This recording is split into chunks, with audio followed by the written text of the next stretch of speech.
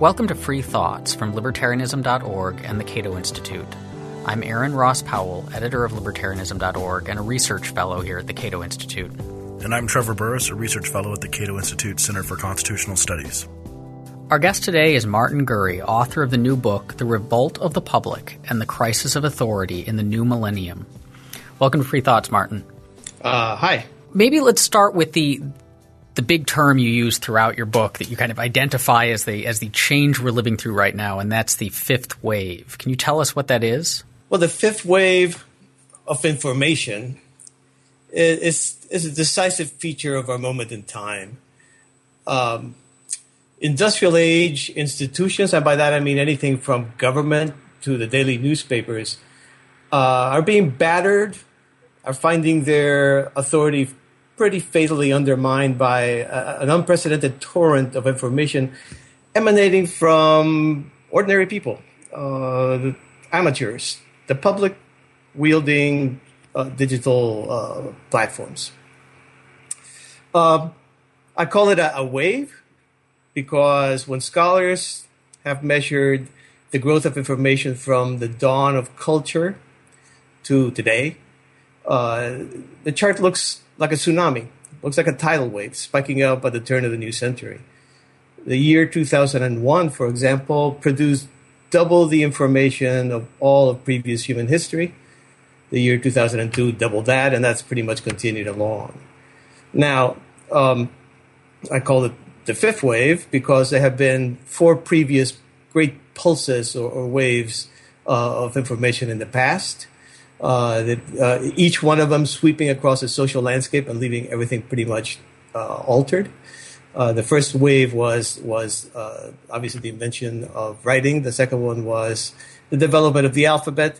The third, possibly the most disruptive, was the printing press. The fourth, into which I was born, was the age of mass media, the industrialization of information. Each one of these waves pretty much entail a reordering of social, economic, and political life. And my sense is that right now we stand at the brink of another potentially catastrophic reordering of society. And you mean catastrophic in a negative sense or just in the level of change? Would this be as different? Is it going to be as different as the printing press made life, do you think, or as revolutionary as that? Well, as you probably noticed from my book, I really shy away from making predictions.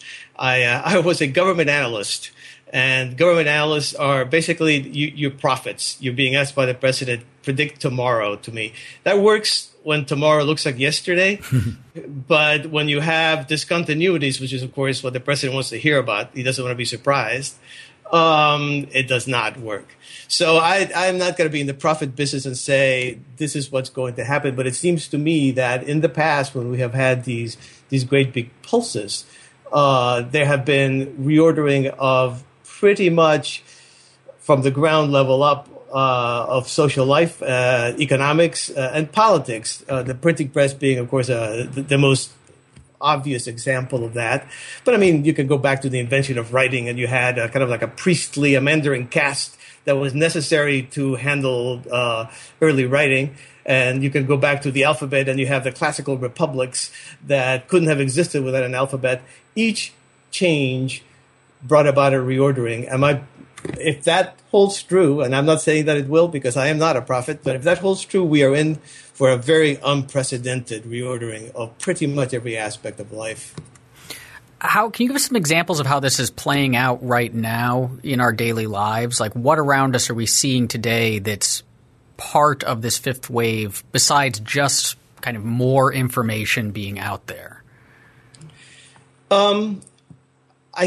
The fundamental issue that I am interested in has to do less with the surface changes that maybe you're asking about here. You know, how, for example, here we are talking on Skype. Mm-hmm. Okay. I can do that with video, and I have done it. The people who can be in Zurich, Switzerland, they can be in Lebanon, in Beirut, Lebanon, and we can speak directly, face to face, literally. I can see their faces. For me, that's always been important. I hated the telephone. The telephone, I always felt left out all the important information, which was a person's face. So I could speak face to face, and it's a very remarkable feeling. Google and algorithmic search, very remarkable. You have a question, out it comes. But my concern is at a deeper level, all these tools have allowed ordinary people, the public, to gather in basically communities of interest. And that interest can be in pictures of cute kittens, or it can be in the overthrow of the regime of Hosni Mubarak, or the occupation of Wall Street to protest capitalism. And this public is now suddenly in command of what I call the commanding heights of information, the information sphere, and can erupt into politics. It is no longer a passive audience. It is no longer a group of people who just stand there and support one elite group versus another elite group. It is itself a player for the first time in history, and has been very disruptive. We can talk about the incidents, but from the overthrow of Mubarak in Egypt to the Indignados in Spain to the tent people in Israel to the Tea Party and the occupiers in the U.S., these are the incidents that I am interested in, that I discuss in the book. Now, as if you read the book, you'll note that it goes beyond politics. Every domain of human activity is challenged. The scientific establishment is being challenged on any number of fronts by people who believe in open science. Bloggers have challenged a lot of global warming, of the orthodoxy. There is a continual struggle between authority, domains of authority, elites that have been taught to believe that they own these domains, that they own this information. Because why? Well, because I spent gazillion years at the university getting these very painful degrees, and then I spent all this time apprenticing in these institutions, and now I'm at the top and I own this information. And suddenly a blogger is questioning what you say, and oftentimes the blogger is right and you are wrong. And there is I guess what I would call a failure of the institutions to make a case for themselves in front of this assault from the public. Well, it seems like obviously there are two different sides of this. One of them could be that I talked to my journalist friends, the kind of elite people you were mentioning, and I think that they would argue, and some of them do, that the accuracy is a problem with some of these divergent viewpoints that are out there, and probably is the case, or maybe you disagree, that old school journalism was possibly more accurate in general than this new kind of information sharing. I totally disagree.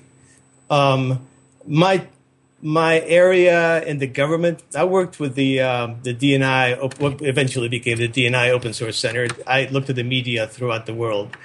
The difference was when you put something out in the equivalent of the New York Times or Le Monde or El Mundo or whatever, you were a passive audience, and you were told by the Walter Cronkites of the world, that's the way it is, or all the news is fit to print. And you pretty much had to take it on face value because you had no alternative sources of information. Authority is basically a function of monopoly. The second that monopoly is lost, you have options, you have choices, and there is a lot of, let's say, mediocre information, unanalytically sound information that comes out in what is called new media. It is equally the case with journalism, I think. I think the institutions, this is a very strange contest between people who are probably correct in their assessment of the institutions, which are failing in many ways, but who are not producing any kind of way in which they can be reformed. I'm trying to think how this is necessarily, or at like a fundamental level, different from what's come before, versus we just happen to be using kind of different technologies to do what we've always done. Because it certainly is not the case that there haven't been popular movements or people organizing around shared interests in the past. Or even upstart, like things like Thomas Paine Common Sense, right, or which was an upstart. The Protestant Reformation, where the elite opinion was shaken to its core, and similarly with the elites. I think look at the way that people engage with information on the internet. And it certainly is the case that people are expressing lots of opinions in a much more public way than they used to, because it used to be, prior to Facebook and Twitter and whatever else, you could talk to the people in your immediate vicinity, but you couldn't kind of broadcast this stuff to the world. But at the same time, the stuff that they're talking about, it's not like everyone – it doesn't feel like everyone's out there kind of generating new opinions and sharing them. It's that they're passing around links to – the elites, to a Paul Krugman article or a blog post from some popular blogger who may have gotten to be elite in a different way than in the past, but is still an elite. So is there something? I mean, I guess is there something really different going on here? You mentioned Thomas Paine. I actually think there are many similarities, and I don't know whether they're just coincidental or there's actually some kind of causal link in there. But I actually think that there is greater similarity between the public of the 18th century that forged the American and French revolutions. That the group of people who essentially call themselves a Republic of Letters and exchange information about, primarily in the European countries where it was very unsafe to talk politics, about science and data in general, geography, new discoveries, and so forth. In this country and maybe the English-speaking countries, a little bit more of political theory. That public was virtual. It was open to talent. It was not accredited. There were no universities that got you there. There were a lot more women involved in those than there were once the universities got involved. The difference between then and now was that was an elite. That was a very small group of people. Today, if you just look at what happened in Spain with the Indignados, one day you are President José Luis Zapatero of Spain writing a wave of popularity. The next day, there are several 100,000 in the street, people protesting not only just your policies, but the system over which you preside. Where did they come from? Who are they? I mean, it is that sort of self-assembly. That's Clay Shirky's term. The ability to self-assemble in gigantic numbers and to maintain a focus, usually against, because these people usually lack any kind of coherent theory. Yeah, you talk about the bandying forth of opinions. This is not about new opinions. This is not about new ideologies. This is about the public being able to gather in unprecedented numbers at the speed of light and be against, essentially batter the status quo. It is a very unhappy public, and it is that way from Egypt to Spain to the Tea Party and the occupiers here, to Venezuela, to the Ukraine. You could go on to Thailand. I mean, it is all over the world. And it's a public that demonstrates certain similar qualities, a certain similar temper, and comes from a very similar demographics. These are not poor people, for example. These are not persecuted minorities. These tend to be university educated, tend to be fairly affluent, and yet they're very unhappy with the system that has made them this way. You write a lot about how there's a connection between authority and controlling this information, which I think is both in terms of elites, whether or not they're state or not. Walter Cronkite was not a state employee, but still an elite, or the state itself. And in your essay on Cato Unbound that you wrote in response to Virginia Postrel, you write, to a degree that is rarely acknowledged, rulers, individuals, and institutions depend for their survival on the authorizing magic of legitimacy rather than brute force. Legitimacy, in turn, rests on abstractions, divine right, or the sovereignty of the people. Persuasive images embody these legitimizing abstractions. Ideals of authority are given shape and reality and even grace, offering a lucid glimpse of what power ought to be but rarely is. And when I read that, it was hard for me not to think about coming into D.C. and seeing the majesty of D.C. buildings and everything, and everything the government puts out to sort of convince us of its authority. Could you expound a little bit more about how this is going to undercut some of those things? Well, that I guess is the heart of the theme of my book. We tend to think in practical terms. We think of government as great big buildings staffed by tens of thousands of people. You think of authority, the first thing that comes to your mind is maybe a policeman or a soldier But in fact, this gigantic edifice largely depends, and that is true in dictatorships no less than democracies, largely depends on the willingness of the majority of the people to accept its existence and to obey its commands. And what I think the conditions of the fifth wave have made possible is an ability to erode that legitimacy, because every time the government makes a mistake today, and that happens all the time for various reasons we can get into. But before, in the old industrial age, when you made a mistake, you either, if you were a politician, you could be, voted out, and the system was not implicated, or it got discreetly put aside, and in the end, people decided not to talk about it, or they framed it in a way that was not corrosive. Today, when the government makes a mistake, all these waves of the public that I have mentioned tend to dwell on it almost obsessively. In fact, government is made to be the sum of its failures.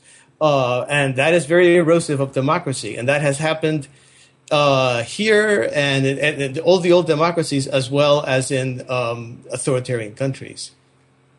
This erosion of legitimacy and authority, you talk about it as, this erosion of the legitimacy and the authority of these big institutions or these elites.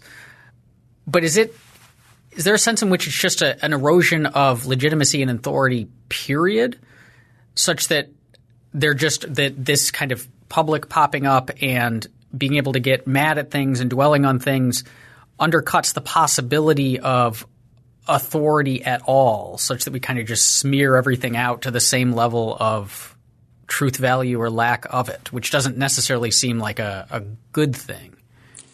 Yeah. I don't think we're there, but I think my concern is a figure I bring up in the book is the figure of the nihilist. The nihilist in my mind is the logical conclusion of the path that I was just describing, of basically a public that is focused entirely on negation, on denial, on repudiation, on criticizing, without feeling incumbent upon itself to propose alternatives. And the nihilist, very simply, is the person who believes that the destruction of the status quo is a step forward, it's progress. You don't have to come up with an alternative. And that person has, you can get hints and glimpses of that person today. And if you read some of the pronouncements and the proclamations and some of the demonstrations that have erupted around the world, you can get hints and signs. But we're not quite there yet. But my concern is that is the direction we're headed in.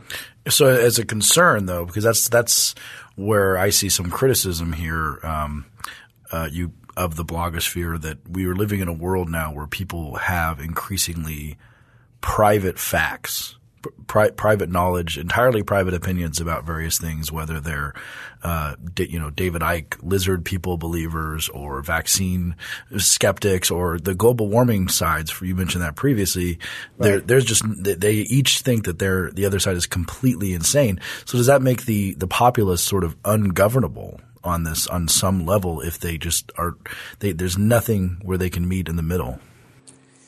I actually think as long as you have these communities of interest kind of rolling along with their little obsessions, whether they're governable or not, you can survive. My concern is it's much more that every once in a while you get some spark, and that's a pretty mysterious thing. What causes that spark? Okay, I don't think it's predictable, but it suddenly becomes a shared point of reference where a whole lot of these communities that you were just mentioning cohere into a group, and they're all angry at authority in a very united and very antagonistic way. And then suddenly there are 300,000 people in the streets of Madrid or Tahrir Square in Egypt or in Rothschild Boulevard in Tel Aviv, anywhere. And suddenly the government is presented with this problem of how do you deal with exercising authority, the will to command, when basically the public is less and less willing to obey. Do you think this is an extension of 20th century sort of postmodern thought to something, or just a continuation of it? Because thinking about how different institutions, different writers in the 60s, for example, like Howard Zinn, came in to say that the people's history of the United States was much worse than George Washington throwing a silver dollar across the Potomac and all these myths about how great these people were. And that's a lot of what the 60s radicals were doing. America's not as great. The myth, the narrative is wrong. And that's been a big progression of a lot of movies and literature in the post-war era, maybe all of us being a little bit pessimistic after World War II or whatever you want to chalk it up to. And now we're just ramped that up on steroids and gave everyone a smartphone to figure out their own little narrative against the prevailing myth. Well, I mean, I'm a 1960s guy, and I lived through a whole lot of that, and there was a whole lot of crap being thrown around in those days, no question about it. But I think the situation is somewhat different than that. I think the situation is more that as long as you control the means of communication, which in the industrial age the elites totally did. I mean, when I grew up, I had literally, I don't know how old are you guys? Let me ask you that. In our early 30s. Mid-30s. Okay. Mid-30s. As of yesterday, yes. You guys have, happy birthday. Thank you. You guys have no clue. I grew up with 3 channels in television, and that was it. Okay, that was what there was. When Walter Cronkite told me that's the way it is for this particular day, after having given me, 25 minutes with 3 reports, mostly of pictures, and the entire world had unrolled for those 24 hours, and that was all there was, those 3 reports. All I could do was turn to other 2 channels who gave me more or less the same thing, only in a lot less magisterial way, okay? As long as you have the control of the means of communications, you can maintain your narratives that legitimize authority. And that's true for government. It's true for even dictatorial governments. But, of course, it is true for democracy. And the problem comes when you lose your monopoly of information, when there's an alternative voice that says, no, that's not the way it is. There's a very different world out there from the one that you are telling us. And I think progressively with the fifth wave, under the conditions of the fifth wave of information, more and more voices have been saying, no, no, no. And every once in a while, these voices cohere into a very large public of opposition that can self-assemble and can essentially overthrow established regimes. And every narrative is a mixture of facts. And you said myth, but no, it's really speculation. All right. So if you're Osama bin Laden way back when, and you say, well, why has Islam declined? Well, the decline is given. That's a fact. He accepts that. Then he says, well, I think it's because we're not as faithful to Islam as we used to be. Well, that's speculation. So you look at that and you say, well, he's right about the history part, but the rest of it seems bizarre. Why would it? So if you're inside of a narrative, the speculative part of it, I guess you would call it a myth, is very easy to shoot down. And I think that is what you have. If you have a monopoly, it doesn't happen. If you have the fifth wave of information where the public basically commands the means of communication, it not only happens, but it happens ferociously. There's a love of knocking down the other guy's narrative. And as you know, when I was a young man, I always felt that the best way to learn about a religion was from another religion's point of view. All the warts come out, right? Well, I think that's what happens when you have this condition. Every narrative, in the end, is made to seem absurd and collapses under its own weight. And that does seem very, though, in the postmodern vein, at least, of being suspicious of narratives that are just sort of told to keep the powerful in power or keep some elite in the elite status. That's the point of a narrative. See, I don't believe that. No, number one, I really don't like terms like postmodernism, partly because I don't understand them, but mostly because they sort of are laden with judgmentalisms, and I actually think narratives are essential to human life. That is the way we communicate information the most effectively. Like I said, I studied this, and it's actually demonstrable that if I start throwing numbers at you, pretty soon your eyes are going to cross, and you're going to stop listening to me. But if I tell you once upon a time, I got you. You're paying attention. And I will put something equivalent to the numbers I wanted to give you in that once upon a time story, and you'll get it, okay? And, all the great civilizations, all the great governments, systems of governments, all the great religions, they depend on stories. And I don't think that's necessarily, when you look at yourself and you wake up in the morning, you tell a story about yourself. I'm this kind of a person, right? And you kind of aspire to the story that you tell yourself. It's not necessarily something manipulative. It can be, but it is not necessarily. It's necessary. And if in a world devoid of narratives, I'm not sure what would look like. It would look like a world devoid of organization. Is that the world we're heading to, though? Because what you've described is, the public's like to knock down narratives. That's what these groups seem to do. And even if I don't participate in that knocking down, if I see enough of it over and over and over again, I'm going to start to become very skeptical about the next narrative that comes along. Yet at the same time, and I think you're right, narratives are an extremely central feature of human beings. It's how we think about the world. It's how we think about our lives. So does this kind of explosion of information and decentralizing of authority mean that the world then is moving in a direction that's not really compatible with us? I think we're moving to a world that in which it's going to be very difficult to manage structures of command and control. It's going to be very difficult to organize, for example, a democratic vote. It's going to be very difficult to somehow come up with compromises between opposing points of view, because all those things happen within shared narratives. I mean, democracy has a large narrative itself. The American narrative, for example, I mean, you want to talk about a speculative or a mythical narrative, talks about the fact that we're all equal. Well, okay, I'm a big baseball fan, and I look at Bryce Harper, and I go, well, I'm not equal to him. Okay, that guy is a monster when it comes to hitting the baseball. And that applies to every domain. There are people who are very good. But in America, we say that doesn't matter. There's a moral aspect in which we are all equal. And I fully believe that. But if you're standing outside of that narrative, it looks very foolish. And I think political compromises in democracies happen within these narratives. And I think that's going to get progressively more difficult. And not just compromises, but even organizing a program, reforming the system, changing anything, moving in any direction, it's going to become progressively more difficult because basically the nakedness of the emperor is always going to be very visible to the public. It seems like you might therefore just be chalking up some of the last 2 years in Washington stagnation type of issues as an inability to share a narrative because everyone's had their narratives destroyed and rebuilt, but no one is sharing the same narrative.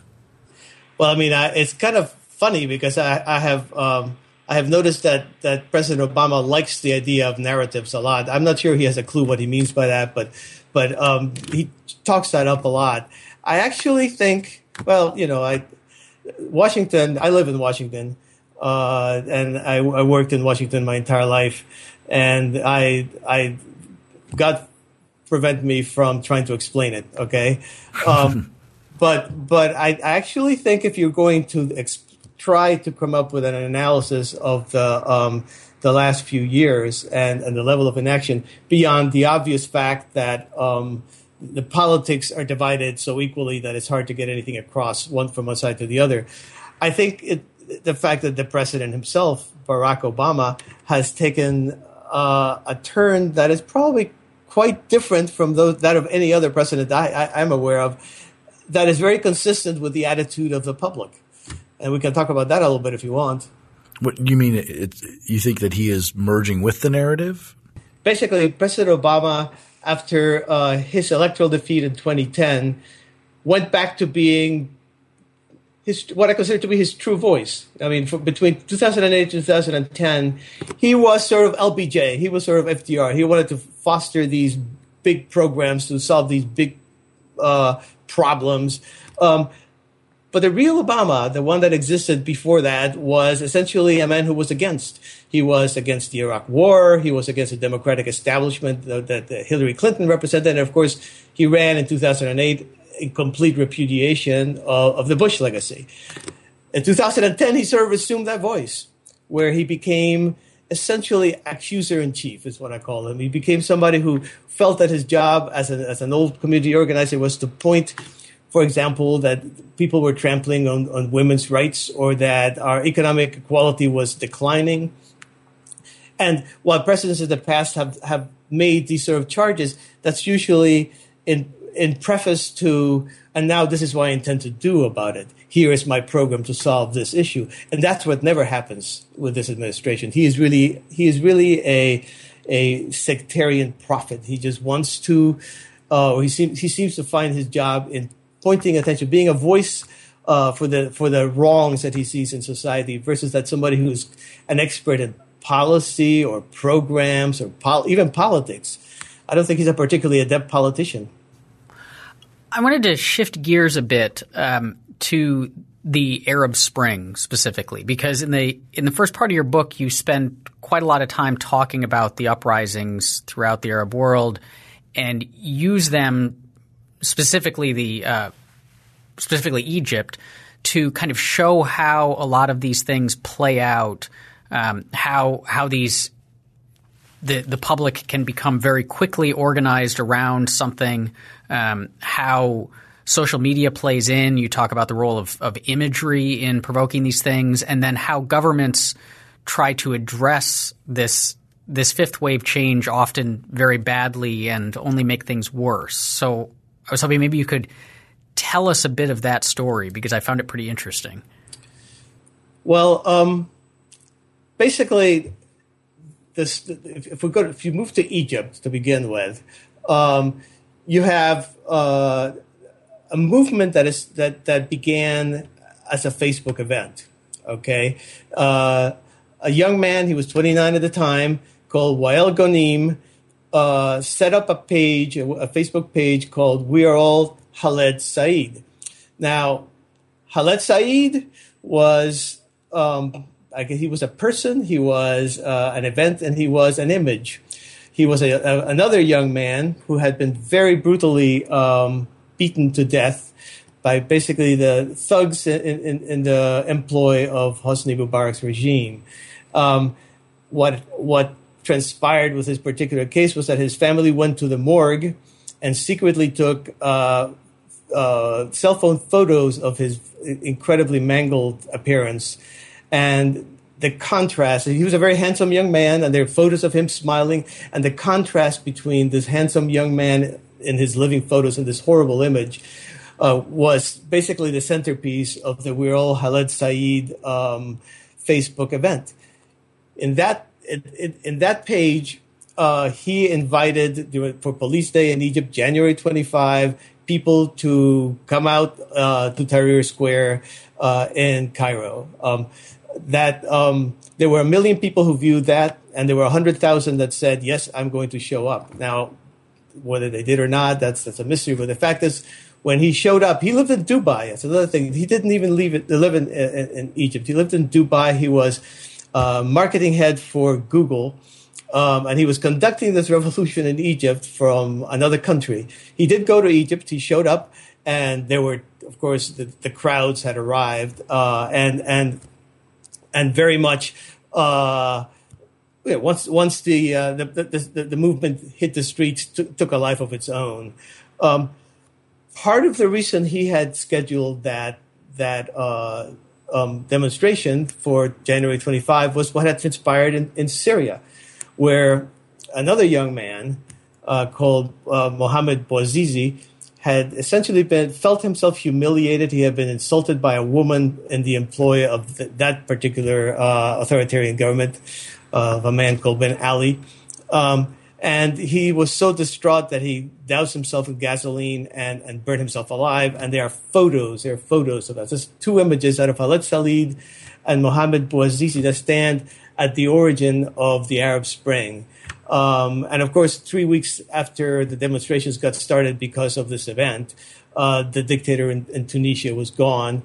this in turn inspired the Egyptian Wales Ghanim to try the same thing in Egypt on Facebook. It worked.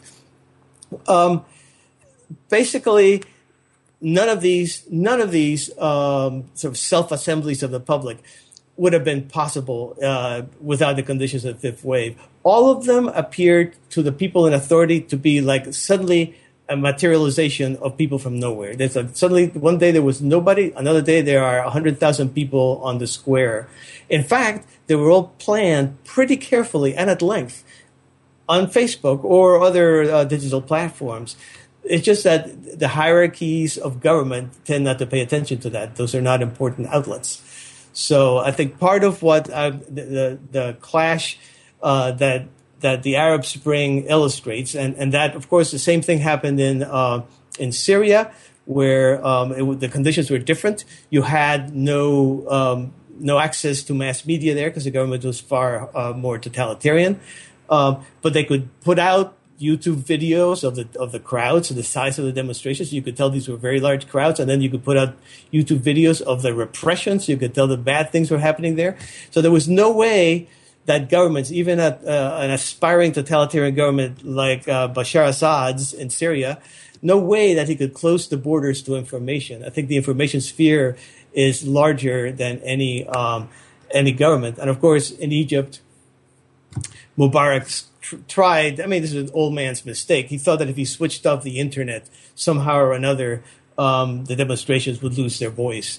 But the information sphere, part of the point I make in my book, this talk of new media and old media, it's useful at a certain level. But what really matters is the fact that all of these media have matrixed into a gigantic and redundant sphere, and is completely out of the control of any government.